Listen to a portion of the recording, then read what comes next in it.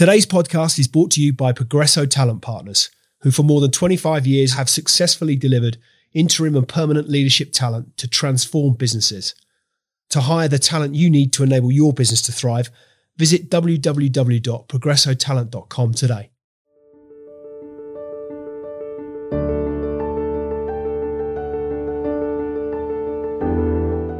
William Reeve is CEO of Goodlord.co, non-exec chairman of Nutmeg and non-exec director at Dunelm plc. He is a serial entrepreneur who co-founded Fletcher Research, Love Film and Secret Escapes, as well as an experienced angel investor. He has previously served in a number of the leading internet businesses in the UK and Ireland as a founder, in an operating role, in a non-executive role, as an investor, or sometimes a combination of the above. So what's the story behind the story? Without further ado, let's get into it.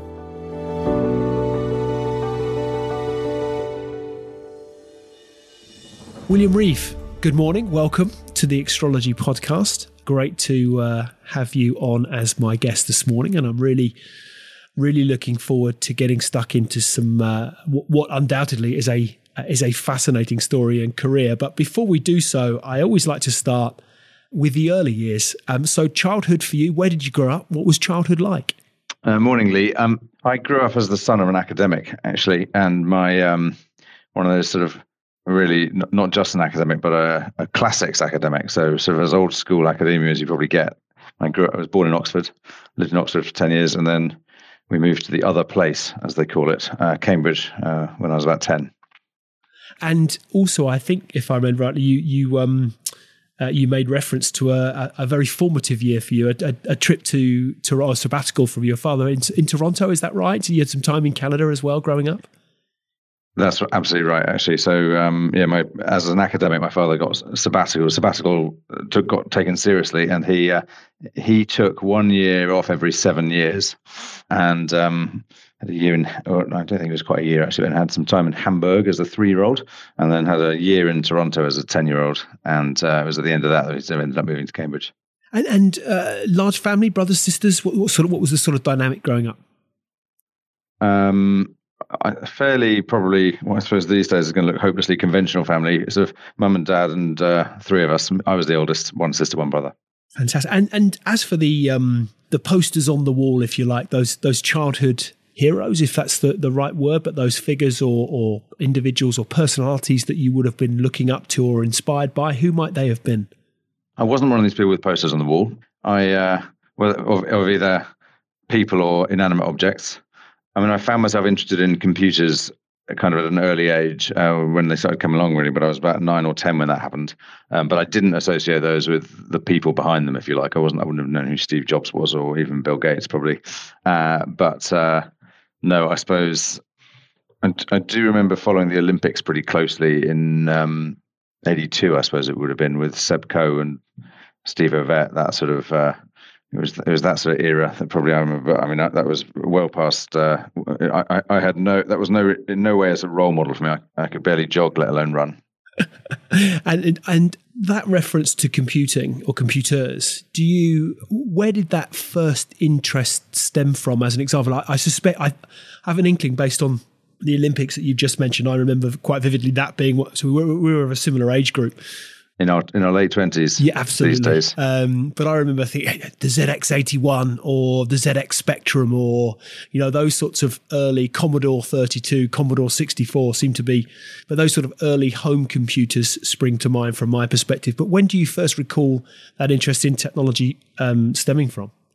Don't completely remember. I think family friends got an Apple IIe before I went to Canada, and I was quite interested in that, but they weren't that good family friends that I could spend much time on it. And although they did let me spend some time on it, actually, they were sweet like that. And but then my classroom in Canada had a Commodore PET in it, and I was definitely trying to hog that.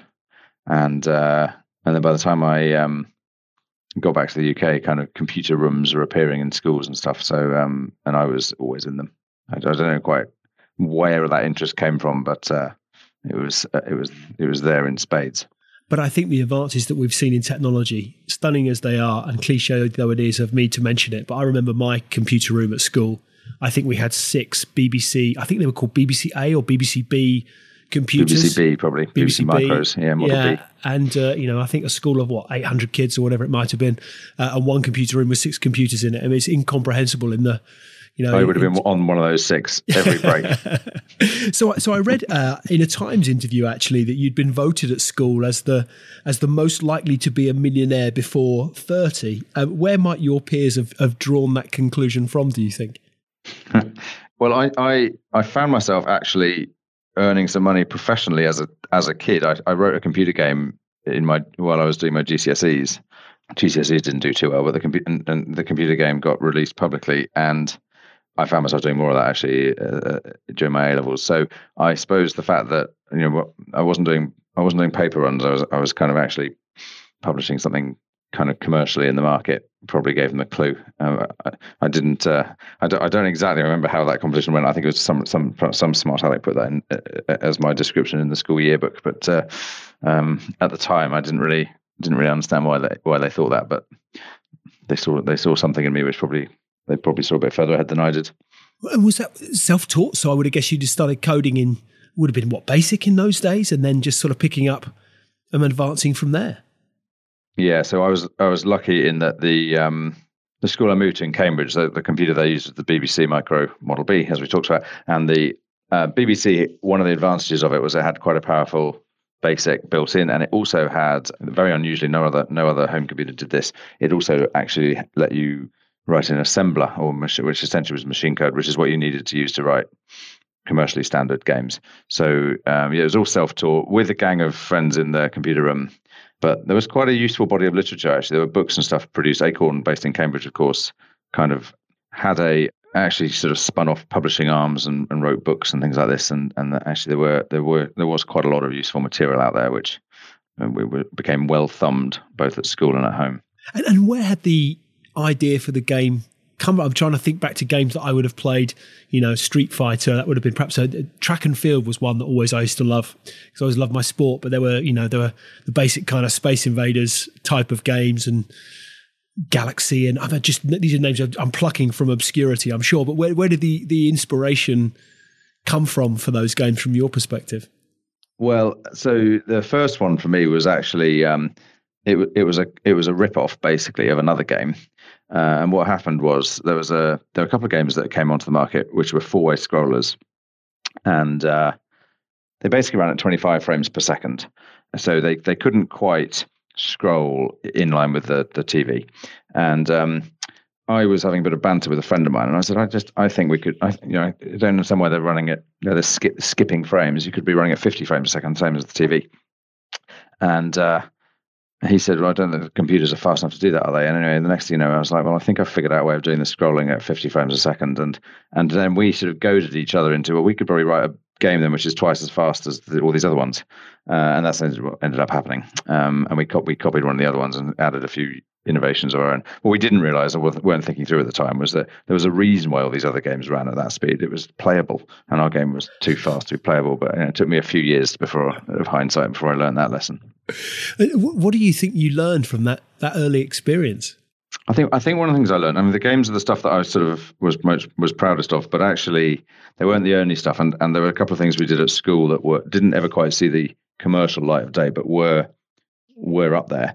And one of the lessons for me was, even as school kids, you can compete with the best in the market. And as I say, even that first experience of looking at a very successful game and going, we can do better than that. And some of the stuff we did at school was essentially one of the tools that a lot of us sort of professional or semi-professional coders use was a chip that you could buy, a software program you could buy on a chip, which everybody used. It was called Computer Concepts Disk Doctor. Everybody used it. It was a sort of little toolbox that would help you do all sorts of things. And we're just like, it's got a couple of bugs in it, and it doesn't support some of the latest things. And let's write our own. We can do better than this. And we ended up building an even better version of Disk Doctor than Disk Doctor. And I think that was a useful lesson for me, because there probably would have been a tendency to think, oh, you're only a school kid. You will let your standards can be a bit lower. Nobody's expecting you to compete with the professionals. And actually, we very much realised, no, the best is not yet good enough, and we can do better. Did you have was there a teacher or an adult figure, mentor, someone who gave you that inspiration or gave you a push, a shove, guidance, whatever it might, was there that figure? One of the things I was very grateful for, it's nice to have an opportunity to talk about it, they and it actually, is that at my school, the computer club had some alums, Kim and Neil Spence-Jones, who had set up a local computer company and who made it their business to actually kind of stay close to the school, and they kind of almost they sort of mentored us in the computer club, and they ended up hiring some of the guys from school, kind of both in the summers and when they left school. But Kim Spence-Jones in particular took an interest, and he was something of a sort of role model character, and that was partly where I suppose we got our kind of the high bar from, because you could hit the stuff he was producing was technically some of the best stuff in the market, and he just expected that those of us who kind of knew our way around would be able to operate at that level. And in terms of your kind of progress, if you like, from an academic perspective, I was fascinated to read, particularly given what you've just described, that you read engineering, economics and management at Oxford. Was there ever a sense that you might bypass university and jump straight into, having gotten a taste for earning a few quid and seeing that actually creating something that would subsequently sell, I would imagine, was a source of, there's an element of, there's a buzz that comes from that, perhaps, if this is the right turn of phrase. Was there ever a sense that you might have gone down that sort of route? Yeah, so actually, although I made some money as selling my computer game as a teenager, it wasn't very much money. It certainly wasn't enough that had me kind of, I didn't think very commercially about that. I didn't know what my parents earned, and I didn't really know, what jobs were worth, things like that. So, but at the same time, I kind of knew it wasn't enough to kind of walk off into the sunset with. But at the same time, I think for one reason or another, I suppose perhaps just having grown up in an academic family, perhaps being at a school in Cambridge, which actually there were a lot of very smart kids. There were a lot of people who wanted to go to the best universities they could. Oxford and Cambridge among them. And I think I was competitive in that respect, and I kind of wanted to do what I thought the kind of smartest kids were doing, and they all going to university. So I never seriously considered not going to university. I did have to take a year off, actually, or not have to, but so I took a year off after school before university, and went and worked for IBM in that year in London. But even then, I never seriously thought of that as why I actually don't need to go to university, do I? I was always really excited to go to university. Was really thrilled to get into Oxford University, and knew I'd enjoy it, did enjoy it. And so I actually have never had a scintilla of sort of second thoughts about what was the point of university? Why did I go to university at all, actually? Though as it happens, my sister didn't go to university, and she's turned out all right. And I was the only one in the family to kind of follow what I suppose sounds like a conventional track there, but yeah, for me that was always something I wanted to do if I could. And then from university into McKinsey's for a short period, for a couple of years, is that right? Yeah, that's right. So from university, I started in management consultancy in London with McKinsey. One of the things that struck me as I researched your background was, my first thought had been that it's relatively early, respectfully, in working life before you jumped out on your own, with Fletcher Research, which I think my first thought through that research would have been that was your first business. You've already alluded to the fact that, fledgling or otherwise, there's some business experiences that you've enjoyed earlier on in your teens. But what was it that, I guess, where did the inspiration behind heading out on your own, where had that come from? Yeah, you're reminding me of my brother-in-law, who rest in peace, who he thought I was ridiculously young to start my first business. Right? I did that at age 24, and he was something like 27 or something. So, but I remember kind of going, he got me chafing in my collar a bit. But where did the inspiration come from? Well, to some extent, it was forced on me, because the program I was on at McKinsey was a 2-year program, and that was designed to be sort of fast tracking you sort of up through the ranks of McKinsey, but they wanted you to leave and go to some business school or something like that, and before kind of coming back kind of a couple of rungs up the ladder. And their sense, understandably, I think at that point, although it has changed a little since, was that you're not going to be an effective management consultant advising kind of captains of industry if you've just popped straight out of college and a few years later sort of appeared at the top of a place like McKinsey. So they wanted people to gain a bit more experience, or at least formal business education. So that forced the question of, well, what am I going to do next? And I did fancy business school, actually, but the business schools were so competitive to get into, and you found yourself facing a quota system where, as a sort of pale male Oxbridge, London McKinsey person, there were probably 20 of us trying to go. We were probably up against a quota of one place at the top 2 or 3 business schools, and it's just like I have too much respect for my peers at McKinsey, never mind the other management consulting firms, to kind of not want to consider my other options. So I knew I needed to think of something else, and at the same time, I think I remember a bit of a penny dropping in my last year at university when I was applying for management consulting jobs, which I saw as good jobs, some of the best jobs on offer for graduates, and they paid what seemed like quite a lot of money, and they paid probably second only to the investment banks and things. The likes of Google and stuff didn't exist back then. And I remember figuring out or learning what plumbers made and going, hang on, plumbers make quite a lot more than I'm likely to make as a management consultant for quite a while. I, to be fair, I probably wasn't qualified to be a plumber, so maybe there was some justice in that. But I also thought that the consultancies were sort of pitching themselves as, paying pretty competitively, and you're going to start a pretty sort of well-paid business career. And I thought, the plumbers are missing too. They're not pitching that way. And why? Anyway, how come the plumbers are making quite a lot more money than these supposedly well-remunerated sort of business jobs? And it was that had me going. I suppose it's because it's their own gig, isn't it? Their own business, and that had me. That started a thought process, which is probably at some point in the future, that's probably if I want to make some money, that's probably the better way of doing it.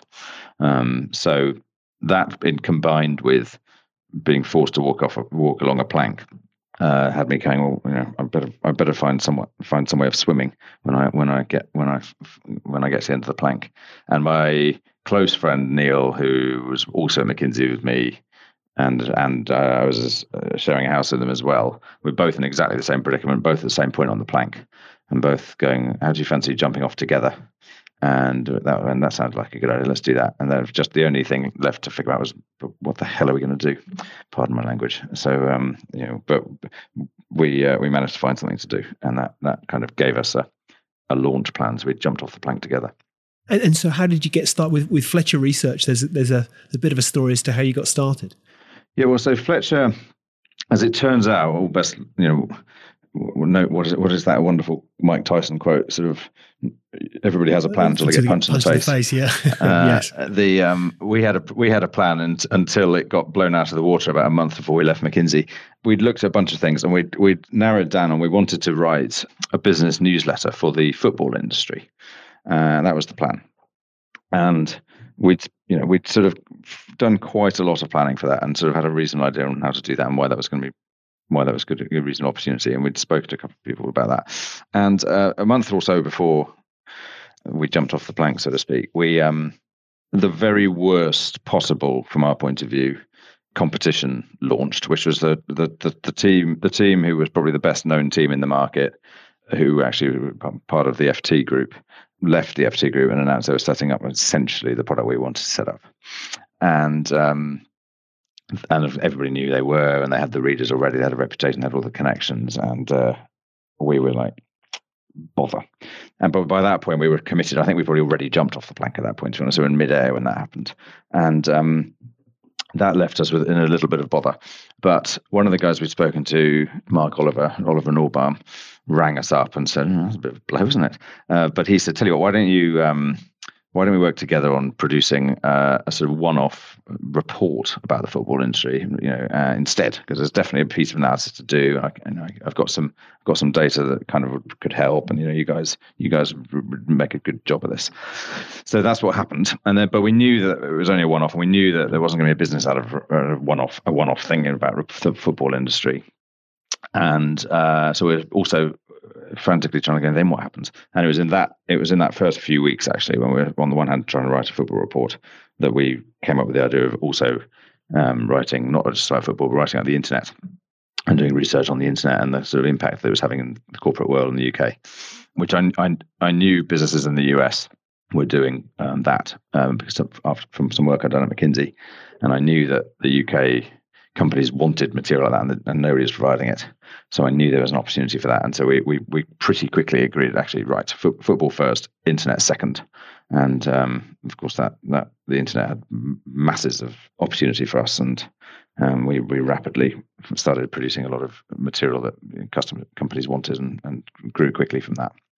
It strikes me there's a theme here around spotting trends. Whether that's computer gaming, whether that's, the football industry would have been, 5 years or so into the Premier League and the introduction of Sky and the start of the, if we look at the billions that have poured into the game in over the last 10 years in particular, but it would have been still relatively. It was just on the eve of digital TV arriving. That was kind of why we wrote our report. It was, so Sky had existed, the Premier League existed, but digital TV was going to, quote, revolutionize the sector. And, we were talking about having hundreds of channels. Nobody could imagine having hundreds of channels. And, but, that got you thinking, kind of, hang on, other football clubs all going to have their own channel. Like, how's this going to work?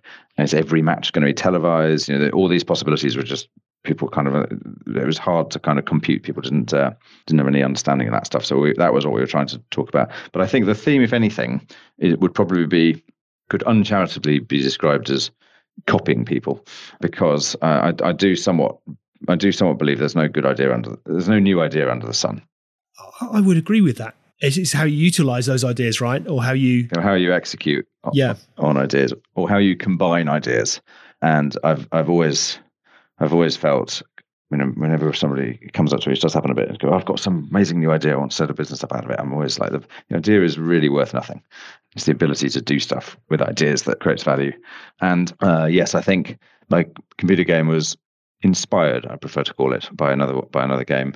The football stuff was essentially inspired. Well, I had learned at McKinsey about this whole industry of providing management research and reports and business intelligence, and so I knew that Neil knew the football space well, and I knew the research space well, and so again we sort of realised that actually the combination of those things didn't exist yet, and then this internet research idea was essentially copying half a dozen companies in the US, but none of them had quite got up and running in the UK yet, and then of course later in my career I found myself being inspired by a couple of other businesses, which again realised one could be inspired from in the UK, shamelessly copy them in the UK. But it was still a relatively, 97-ish sort of time, but relatively fledgling. The World Wide Web had been around since 89 was it when Sir Tim Berners-Lee first did his thing? But and in fact, there's lots of other evidence to suggest it being used in other spaces prior. But as a commercial entity, it was a lot of talk around what it could be. But actually, right, from a practical perspective at scale, it was yet to realise. Exactly. And just to put this in context, so McKinsey got internet into the building or sort of onto people's desks in about 96.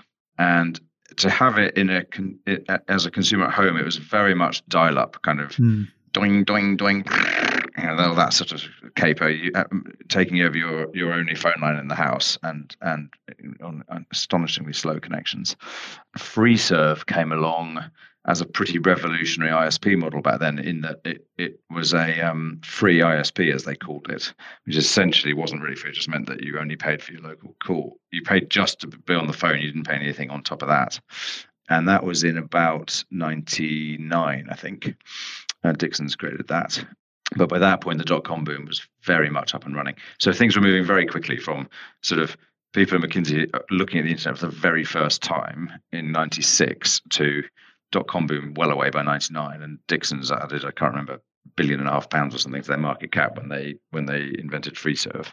And we were lucky to be really kind of in the water, ready for that wave, and able to ride that wave when it crested. What do you think you learned from that early experience with Fletcher Research? I had a great time with Neil and others on Fletcher. I think I learned a lot about it, really. I mean, again, a bit like my school experience, and as much as my brother-in-law, and now all these years later, you, Lee, sort of patronizingly having a crack at 24-year-olds as being too young to set up businesses. I think I was 25. I think that's why. It took me actually many years later to work out that you were probably right. That 24 probably is a bit young to be setting up a business. I don't. If you look at now, I don't necessarily think it is, but I think at that time in particular, as I remember it, there was that sense we were coming as a generation from a generation prior, where typically you left school at 16, 18. Or even younger, 14, 16, 18, that's right. 21. You went and got a good job with a good pension, and you stayed with that. I'm thinking of my father. Your plan was you joined a company at 18 or 21 or whatever it was, and you retired at 65. And that was the expectation. And That's right. the security of a good job with a good pension.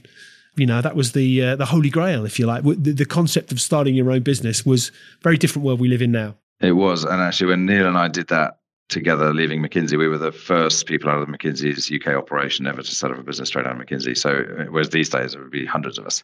So, yes, it was probably a little bit bolder than I gave it credit for. But no, what did I learn in the Fletcher period? I think, again, as I said, something I got from school, we were able to build the best business of its type in the UK, and we were able to become the leader in the UK. And again, I sort of took for granted, kind of a bit like my computer game experience.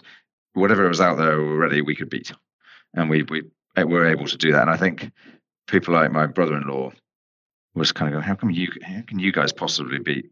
I don't know who's in the market, but I'm just sure there's a bunch of impressive outfits. And I think we very much not learned probably so much as demonstrated that we were able to do that. But we were able to punch through with some pretty well-respected organisations. We had the BBC as a big customer. We had Lloyds Bank and BT and Fidelity and Kingfisher and lots of Yahoo, Google, a lot of these sort of companies who were big, well-respected businesses who actually gave us a lot of credit and gave us respect, which was exciting to see. But I think some of the real learnings came after we sold the business to one of the American companies that I alluded to earlier, who sort of essentially there were half a dozen companies in the US doing this before us, and we sold to one of them, a company called Forrester Research. And Forrester was great. The people there were great, and I just learned a lot off those guys. In particular, learnt about the power of doing sales well and doing sales professionally, and how much difference sales, when it's run well, can make.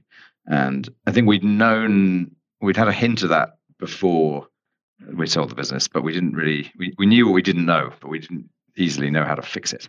So we'd started trying to have a recruiter sales team, but we didn't really even know kind of where to find salespeople and kind of how to recruit them and stuff like that. And there's quite a lot that kind of Oxford type educations give you in terms of overconfidence, arrogance, many would call it, that you can apply yourself to any problem in the land. I mean, our Prime Minister is a classic Oxford product with sort of classics background, learning Latin. So what does that prepare you for? Anything would be the classicist answer.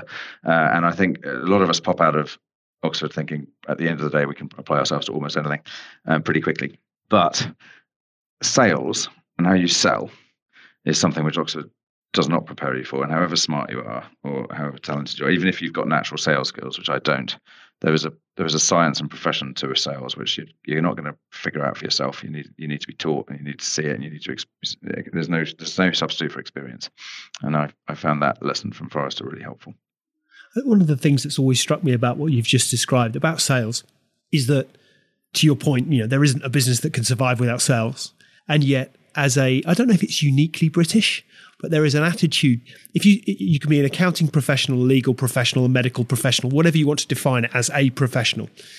If you describe yourself as a sales professional, you watch people's body language shift uncomfortably. We go back to that kind of traditional sense of what selling is, and actually the intuitive sense of, you're going to make me walk out of this room with something I never wanted, having overpaid for the privilege, is, that's a very broad sweeping statement. But nonetheless, that tends to be, whereas if you go to the States, you can be, in my experience anyway, a sales professional is equally as comparable just to the other professions I've described. But in Britain, we have this sort of slight aversion to it, which is an interesting dynamic. It's a shame for us. Yeah, no, I completely agree. And I think, much as I'm a passionate advocate for the kind of Oxford, Cambridge type educations, what they're not doing well is sort of breeding a respect for sales as a profession or as a skill, and that is a shame for the economy.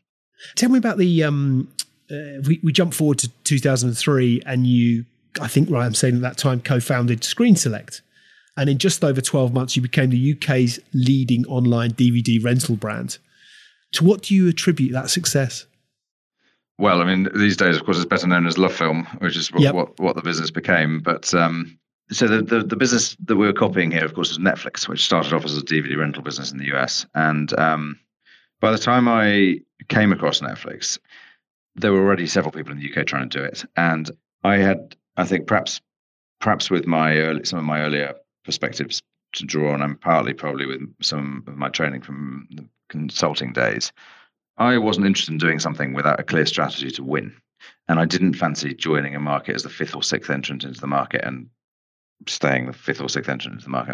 I was only interested in doing something if I could see a way to becoming the number one in something. It took me a while to work out if I was to do this DVD rental thing, how am I going to win? And the answer ended up coming from Alex Chesterman, who he and I teamed up to do this. And Alex had a commercial partnership that we thought gave us the advantage that would enable us to win. And that in turn allowed us to really raise a bit of money. We raised from friends and family, actually, but they included some ex-Amazon people and things like this. And it enabled us to hire some very strong people. And we set ourselves out right from the day one to win.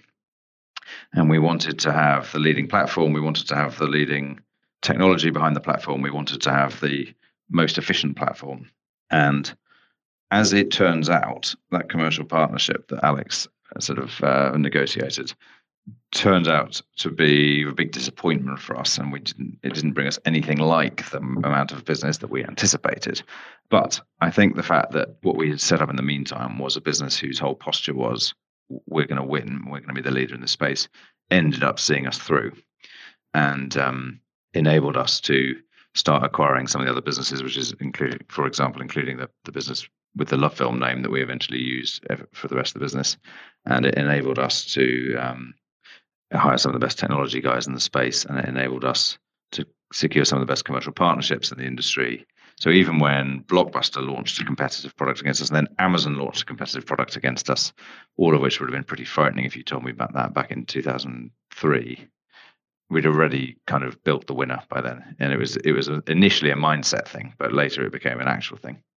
What was it that convinced you that DVD rental was the direction of travel? Because I'm trying to, again, I'm scrambling back in the memory banks, but certainly Blockbuster would have been, I'd imagine at that time, 2003, the kind of the main go-to in terms of DVD rental or film rental. I mean, I guess the likes of Sky were starting to have there was more availability of film in the home, but typically it would have been, a year after the cinema release or whatever it might have been, you might get a chance to watch it, or maybe even longer, get a chance to watch it on your home TV. DVD was as I say, I would imagine that Blockbuster was still sort of on every high street, on every street corner. It was. What convinced you that, as I'm guessing sort of at what stage Netflix might have been at that point, but what convinced you that rental through the post was going to be the way forward? Well, actually, it came about slightly the other way around. I was running, I think, what was Europe's largest consumer technology research program in 2000, 2001 and 2002. And this was when the .com boom had turned into a big .com bust, and the IT industry was really suffering. And I was working at Forrester Research, this woman who was feeling a lot of pain because their customers were typically technology companies, and all of whom were really reining things in. So everything was red. Flashing red, dropping, falling, losing money. Not. I don't mean at Forrester. I mean more in the whole sector. And but as from the consumer point of view, we were doing research into what consumers are doing with technology all over Europe. There were two graphs that were just kept going up, black or green, I suppose, depending on your perspective. One was mobile phones. So mobile phones are really taking off back then. People were starting to get them. The adoption of mobile was really increasing. And I thought, well, there's must be a lot of opportunity in mobile phones. But my immediate next thought was, every man and their dog is going after mobile phones, aren't they? And how am I going to win in such a competitive industry, which everybody is chasing. And then there was another graph which was shooting up almost as fast as mobile phones, and that was the graph of DVD usage. And those are really taking off as well. And I thought, that's interesting. Nobody's ever mentioned DVD business. So I started asking some of my smartest mates, kind of, anybody seen any DVD businesses? And my old partner, Neil, by this point, had moved to the US, still working in Forrester, but he was in the US. And he said, well, there's this company here called Netflix. And Netflix was doing DVDs, which I was like, okay, fair enough. Thank you for telling me about them. It was a subscription business, and I liked subscription for various reasons. It's a good business model. And it was a technology e-commerce business. And I'd always, even though in our research world, we were essentially doing the equivalent of selling picks and shovels to the gold miners, what you wanted to be doing when you're selling picks and shovels is the right place to be, right? When you're on the mountain selling those things. But what everybody wants to be doing is digging for gold. And I'd always had this thing of, I would love to be actually running an e-commerce business rather than writing about them. And so here was an e-commerce business with a subscription business model that was tapping into the boom for DVDs. Oh, perfect. That's kind of what got me excited about it. So the direction of travel, you mentioned LoveFilm. You had Screen Select and Video Island, and that merged with LoveFilm. Is that right? Yeah. So Video Island was one of the first businesses that we took over to consolidate the industry. We took over several more, actually. DVDs 365, Mailbox Movies, Brafilm in Sweden, and then Online Rentals Limited actually was the name of the company that had the brand LoveFilm. But that was in 2006. We took them over. And then in 2008, the last sort of big acquisition, certainly under my watch. In fact, I think the last one actually was Amazon's DVD rental business. Amazon launched after us, and we ended up taking their DVD rental business off them. And later, they ended up buying out the rest of the company, which is now Amazon Prime Video. Absolutely. And in terms of the sort of, for want of a better expression, highs and lows, what were the highs for you of that time? I think I remember the lows more than the highs. There were a lot of highs, but the lows that spring to mind were it was a slow realization, but realizing that commercial deal that we'd been pinning a lot of hopes on was in fact a dud. Was a low, although it took us a while. We didn't believe it at first. We just, we have all these customers, there's something going wrong with this, but turns out that it was just not a very good deal. The entire DVD warehouse burning down on the 1st of September 2004 was a low. A couple of months after we'd taken over Video Island, moved all of their DVDs into our warehouse, and then like literally 8 weeks later, it burnt down. That was a low. When Blockbuster launched in the UK against us, and well ahead of launching anything like this in the US, at a price that was lower than ours. That was low. That was a low. Alex leaving, actually, my business partner leaving in 2006 was a low. But in the meantime, I suppose, going round a couple of the Royal Mail depots, where this was back when we were still doing it all through DVD, we had these bright red envelopes, very distinctive envelopes. And the Royal Mail, watching kind of the sort of sorting office, they've got sort of massive pigeonholes, essentially one for every part of the country kind of thing. And there's a red envelope in every single one of those. That was a high. And being able to take over Amazon's business, essentially because Amazon had realized that we were beating it. That was a high as well.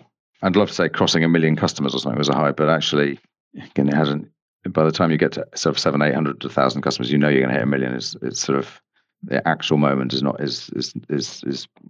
sort of passes almost without incident. But yeah, no, I'm very sorry. I'm thinking more of the lows, but that's unfair because obviously it was a terrific journey with a lot of highlights. But there were plenty of lows along that journey as well. Was there a sort of pivotal moment where you thought, actually, there's the shit, to your point, the 1 million customers, but actually you knew, was there a pivotal moment where you thought, we're really onto something here? No, I think it was always a struggle to kind of, and we had a lot of competition in that market. And even when we become by far the leading online rental player, you had Sky Movies up against you had Tesco selling DVDs by the bucket load up against you, you had Blockbuster up against you until very near the end. There were always many other calls on people's time. So, and it was always felt like you're fighting to move forward. And no, I think that's one of the reasons why we ended up leading, because we were always pushing for.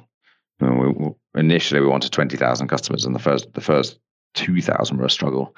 And then once we had 20,000 customers, we really wanted to get to 100,000 customers, and that was a struggle. And then once we had 100,000 customers, you realize actually we're going to need a lot more than that. And then the next 300,000-400,000 customers was a struggle. And then it's like, well, the million customers was a struggle, blah blah blah. So I don't think we ever sort of sat there and went, "Wow, look at this! It's we've ignited a rocket ship." It always felt like struggle. And one of the lessons I have for some of the other growth businesses I know is, LoveFilm became a big business, well known in the UK, turning over 100 million plus, but we never really had off the charts growth. We were generally growing 50% a year. And whether that was kind of by buying somebody or whether it was through our own efforts, but it turns out, compounding does a lot for you. And if you go over 1 million customers to 1.5 million customers, there's a lot of customers. But it was never really a sort of 5x kind of whoa, hold on to your hats sort of growth. It always felt you were fighting for growth. But I think that's a really interesting lesson. And to your point, and we'll come on to those businesses that you've subsequently been engaged with and indeed what you're doing now. But it's an interesting point. I think that, we read about, and it strikes me what sells, what certainly what generates headlines is the overnight success. Instagram is 13 people in a room and been on the charts for 5 minutes, and Facebook comes along and pays you £1 billion. And that's what success is in business. But it's those outliers that ultimately drive headlines and therefore subsequently expectations. But yet in reality, business success is a grind. It's a series of, there are some highs undeniably, but it's an emotional roller coaster. It's a practical roller coaster. It's a series of ups and downs, and how you navigate those channels, those peaks and troughs, is ultimately, and particularly the tough times, is what determines often your outcome. But to your point, it's rarely those multiples that we're talking about. They're few and far between. It is a grind. And I think that's a really important message to get out there, because I'm not going to do down social media, but nonetheless, it has perpetuated this sense of overnight success, which in reality, is often years and years and years in the making, and people only ever read about the end game. So I think that's really interesting. So the success that you'd enjoyed with LoveFilm, and ultimately working with some fabulously talented people who have themselves gone on to do incredible things with really what we would now recognize as household names. With, I think we're right in saying Alex went on to Zoopla. That's right. You had Graze, other businesses that you subsequently got involved. You work with very talented people, and again, I think if you look at that sort of post LoveFilm, was it a conscious decision to then develop more of a portfolio at that time, portfolio type of approach, or was it simply a case of how things played out? It was a bit of both, actually. I'd already taken on a couple of non-exec roles even before I left LoveFilm, and so I suppose I didn't have anything else particularly lined up, but I was expecting to get back into some form of full-time saddle, probably with a couple of sort of very, very sort of part-time non-exec things. But actually, the banking crisis hit with a vengeance, like pretty much as soon as I left LoveFilm. Actually, it was sort of Lehman Brothers collapsed into the September, and I left in May of that year, 2008. So that put paid to one of the projects I was working on, and the next thing you know, I was on 3 or 4 different boards, and actually that was keeping me reasonably busy. And then I sort of got involved with a couple of other projects, but now I found myself fingers in several pies for 2 or 3 years, actually. But had it always, at that time, the thought had been, but actually portfolio career, interesting though I'm sure it was, and much you will have gained from the experience, but that actually the desire to get back into something full-time again, probably not the right expression, I'd imagine that portfolio kept you very gainfully employed, but nonetheless, that sort of sole focus, if you like, or principal focus, was that always the intention? That was my expectation. Yeah, I didn't have a particularly clear plan. I tended to sort of follow my nose a bit, but yes, it was. I certainly felt I was a bit young to be retiring. I'm not the sort of person who's going to hang my boots up and sit on a beach with a sombrero over my head. I think I'm going to end up kind of probably with fingers in pies as long as I can. Realistically, it's what's going to kind of interest me. But in the meantime, while I'm young and hungry enough to do a full-time thing, I should be looking for the right full-time thing, because I won't be young and hungry enough forever. So what types of businesses typically excite you? There's got to be some clear technology angle. that's the thread on everything I've done. I generally want them to have some form of subscription or renewable sort of business model to them. What I often call internally at work the sort of bathtub effect, where if you've got a subscription business, you're fundamentally it's based on how many subscribers you've got, or customers, whatever you want to call them, and but actually, all you have to do to grow the business is make sure that more water goes into the bath from the tap than leaves the bath from the plug. And those might actually be quite small amounts of water and involve relatively not much work. But if the plug is a trickle and there's a little bit more than a trickle coming in from the tap, you're going to get a lot of water into the bath. So it's a great analogy. And so if you look back over your career to date, is there anything that you'd have done differently or perhaps might have changed? I think we all have our lessons and learnings. I think the plenty of mistakes over the years, but really I suppose the question is there anything where you were sort of just using the wrong process or a wrong decision making approach? And I don't kick myself about too much stuff. Again, I tend to look forward, not backwards. And I think I'm in a world where I need to take risks, and not every risk will pay off. And as long as I'm thinking about things in the right way, considering all the angles, understanding the ups and the downsides, making sure that kind of nothing's hidden from me and I'm not hiding anything from anybody else, then decisions I make will probably be, on the balance of probabilities, the right decisions. And I definitely have a bit of a sense. I think what they say about traders in the city is, even the best ones are only right 55% of the time. But if you're right 55% of the time, you're going to edge forwards. And I think I kind of work on that basis. So who do you admire? Probably some fairly trite examples, I think. You can't but admire, I think, Jeff Bezos for what he's built out of Amazon and sort of clarity of thought and so on that he's brought to play on Amazon. Doesn't mean I admire everything about Amazon, but I certainly admire a lot of the kind of the sort of focus on scale and ambition in Amazon is amazing. There are other business leaders I admire too, and recently I've been paying attention to Jamie Dimon at JP Morgan, one of the US's most celebrated leaders, who again I think there's a lot to admire in Jamie. And he leads very much more publicly and from the front than a lot of business leaders anywhere else, really, especially in the UK. So I admire that.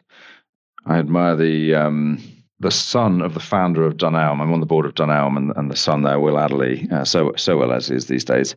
I admire him too. He's an incredibly talented retailer. He's helped create an amazing culture at Dunelm, and definitely doesn't have all the answers. He's the first to admit, but he's a very admirable person. He's a good leader and terrific, and very curious and intelligent about business, and pushes people. And I admire all of that. And I suppose I'm sticking into the world of business, really, aren't I? That's probably that's the world I inhabit, and that's probably where I have the best sense of what good looks like. And in terms of influences, who have been among, I guess, the greatest influences on your career or indeed your life? Well, as I say, there's definitely something about the Spence Jones back in Cambridge, and when I was in my teens. A couple of people influential back then, actually. Somebody at IBM was very influential to me too, actually. Saw probably some of my strengths and some of my weaknesses more clearly and was prepared to tell me about them more than anybody else was at that point. And that has definitely influenced me. Various people at university influenced me too, and my close social circle still stems really from my kind of university days. So I'm fortunate to have close friends in the circle that know me a long time, and they undoubtedly influence me, mostly I think in positive ways. Sometimes lead me astray. And in terms of consistent throughout this discussion this morning, the theme of the competitive nature that you evidence really shines through. What is it that drives you? So I think I'm competitive in some respects, but not others. I'm not one of these people who kind of has to win pub quizzes or in anything I do with anybody I have to win. I'm not one of those people, and I don't need to be the one taking credit for stuff. But I do want the kind of organizations I'm part of to win and find ways of winning. And I am delighted if I have a completely kind of almost passive role in that, and I'm sort of hidden from view. But I do want strategies that are going to win, and I do feel like I suppose I'm quite logical and analytical, and I do feel like there's not much point doing something unless you're going to do it really well, and you should try and figure out what the best looks like and then beat it, basically. And I think that's whatever you're doing, and that's at some level or other. I sort of find that to be self-evident, but I think that has to be one of my drivers. And in terms of what success, or what does success mean to you? Success means kind of being able to look at everybody in the eye with pride in what you're up to and sort of what you stand for, and kind of a sense of kind of accomplishment and mutual achievement. It means financial terms, it means flexibility and means ability to choose what you do and where you play and what and where you want to spend time. It means being able to lead people, bring people with you, influence things, make change happen. And it means trying to do things in the right way, I suppose. Means as well as ends. How about away from work? What do you do to unwind? Do you unwind? Well, in the world of Zoom, I'm afraid, and dare I say podcasts, unwinding is seems harder than normal. But yeah, I'd agree. I'm quite a social character, and I live in London, and I love the social side of London. So I'm usually out most nights, and if I can be, and if that's legal, and I travel quite a bit as well normally, again when legal. But I don't. Other than that, I'm afraid I'm not much of a hobbyist. I don't read enough. And I don't garden enough, and I don't play enough golf. But I do sometimes find it hard to switch off.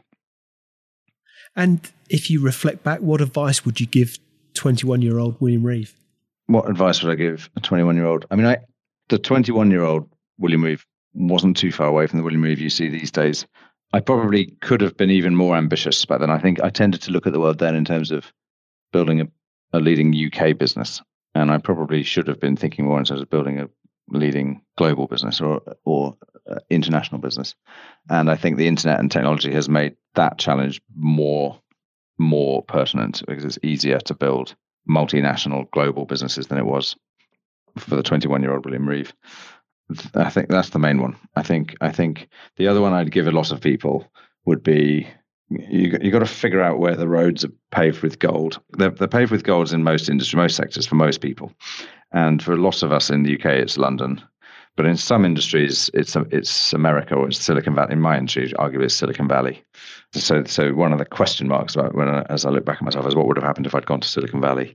And but if you're in the arts, for example, kind of it's really basically London or Hollywood, really, or perhaps New York, and the head there. Build your skills, build your network, build your prospects where the roads are paved with gold. I think I had that mindset as a kid, and I still think that's important. I think that's the way the economy works. That's the lesson. And arguably has been even despite, to your point, the world has become a smaller place as a consequence of the accessibility that the internet affords us and the reach the internet affords us. But yet, what you've just described strikes me as been true since the dawn of commerce, hasn't it? That there have always been pockets of opportunity based on a certain industry or a certain commodity or whatever it may be. You look at where those opportunities may be, and you can work back from there. Yeah, exactly. But you've got to be in the right place at the right time. So start with being in the right place. And so what is it? So you're very actively involved with Good Lord currently as chair. Is that right? I mean, you're chief exec. Chief exec, beg your pardon. What was the appeal of Good Lord from your perspective? So Good Lord was, first of all, it was a business in the online property sector, which I knew a little bit, and sort of is an exciting sector. Secondly, it was this is, I suppose, the way it was described to me before I'd met anybody. It had a subscription business model at its heart. It's a software platform for the lettings industry, and we sell it as a software platform. You have to subscribe on an annual license. But then thirdly, once I met the people, was the people and the culture, and it was a very positive, can-do, talented sort of spirit and culture to the place. And that first met the company, I wasn't necessarily in the mood to commit to something, but actually I sort of got drawn in by the people I met. And do you think that's true of, again, a consistent theme through your career? You've worked with fabulously talented people. Is that ultimately what it's boiled down to? Is that sense of this is a like-minded group, maybe with different skills, maybe with different capabilities, but that actually as a consequence you become very, very capable and very powerful from what you can learn from each other? I think so. I mean, I think diversity is important too. You need, you can't be copies of each other. And my first business, where Neil and I were essentially sort of very, very kind of similar in outlook and training and education, kind of was a limitation for us. And I think at Love Film we had a little bit more diversity, and that I think one of the lessons in the last 10 years is the more diverse the better, really. But you want some shared purpose, and you want some shared objectives, and you've got to have common levels of trust. And I think the kind of teams I've been involved with that I've enjoyed have all managed to achieve that combination. So what does the future look like for you, William? My crystal ball's never been that transparent, unfortunately. But Good Lord is on a mission to make the renting experience the best it can be, and we've got a lot still to do on that. Still got a business which isn't yet the standard way of letting in the UK. I want to fix that. I think it should be. And in the meantime, there's still a lot of technology to build, and there's a lot of work to do. So we are, we're in growth mode for quite a while yet, really, at Good Lord, and want to make sure that we succeed in making the lettings experience as positive and constructive and enjoyable and efficient as it can be. And that's going to take us. That's not a quick job. There's a lot to do.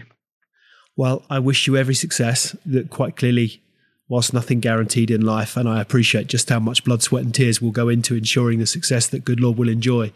You've got a wonderful track record, and therefore a wonderful story of businesses that have had a real significant bearing on not only the UK landscape, but arguably, in many ways have been transformative in terms of adapting to how trends and human behaviour ultimately has evolved. So I think I'm sure we shall look forward to seeing you continue to celebrate the successes that you enjoy. But to your point, it's I know you didn't quite use this phrase, but rarely is it a sprint. Or arguably, I would say that business is a marathon at sprint speed. I think that's an analogy that oftentimes strikes me. It's a long race, but you're always running fast. But I really appreciate you taking the time out this morning to share with our audience here the experiences that you've enjoyed. There's much to be learned, and it's a great story. So, William Reeve, thank you very much for your time, and great to be speaking with you. And I wish you continued success. Thank you, Lee.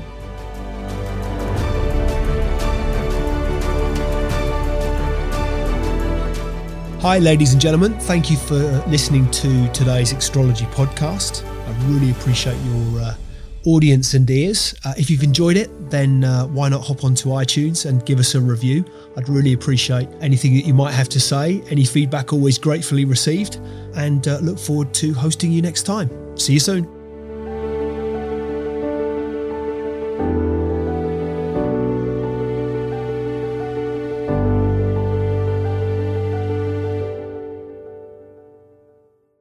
Just a reminder, today's podcast is brought to you by Progresso Talent Partners. Visit www.progressotalent.com today for more information.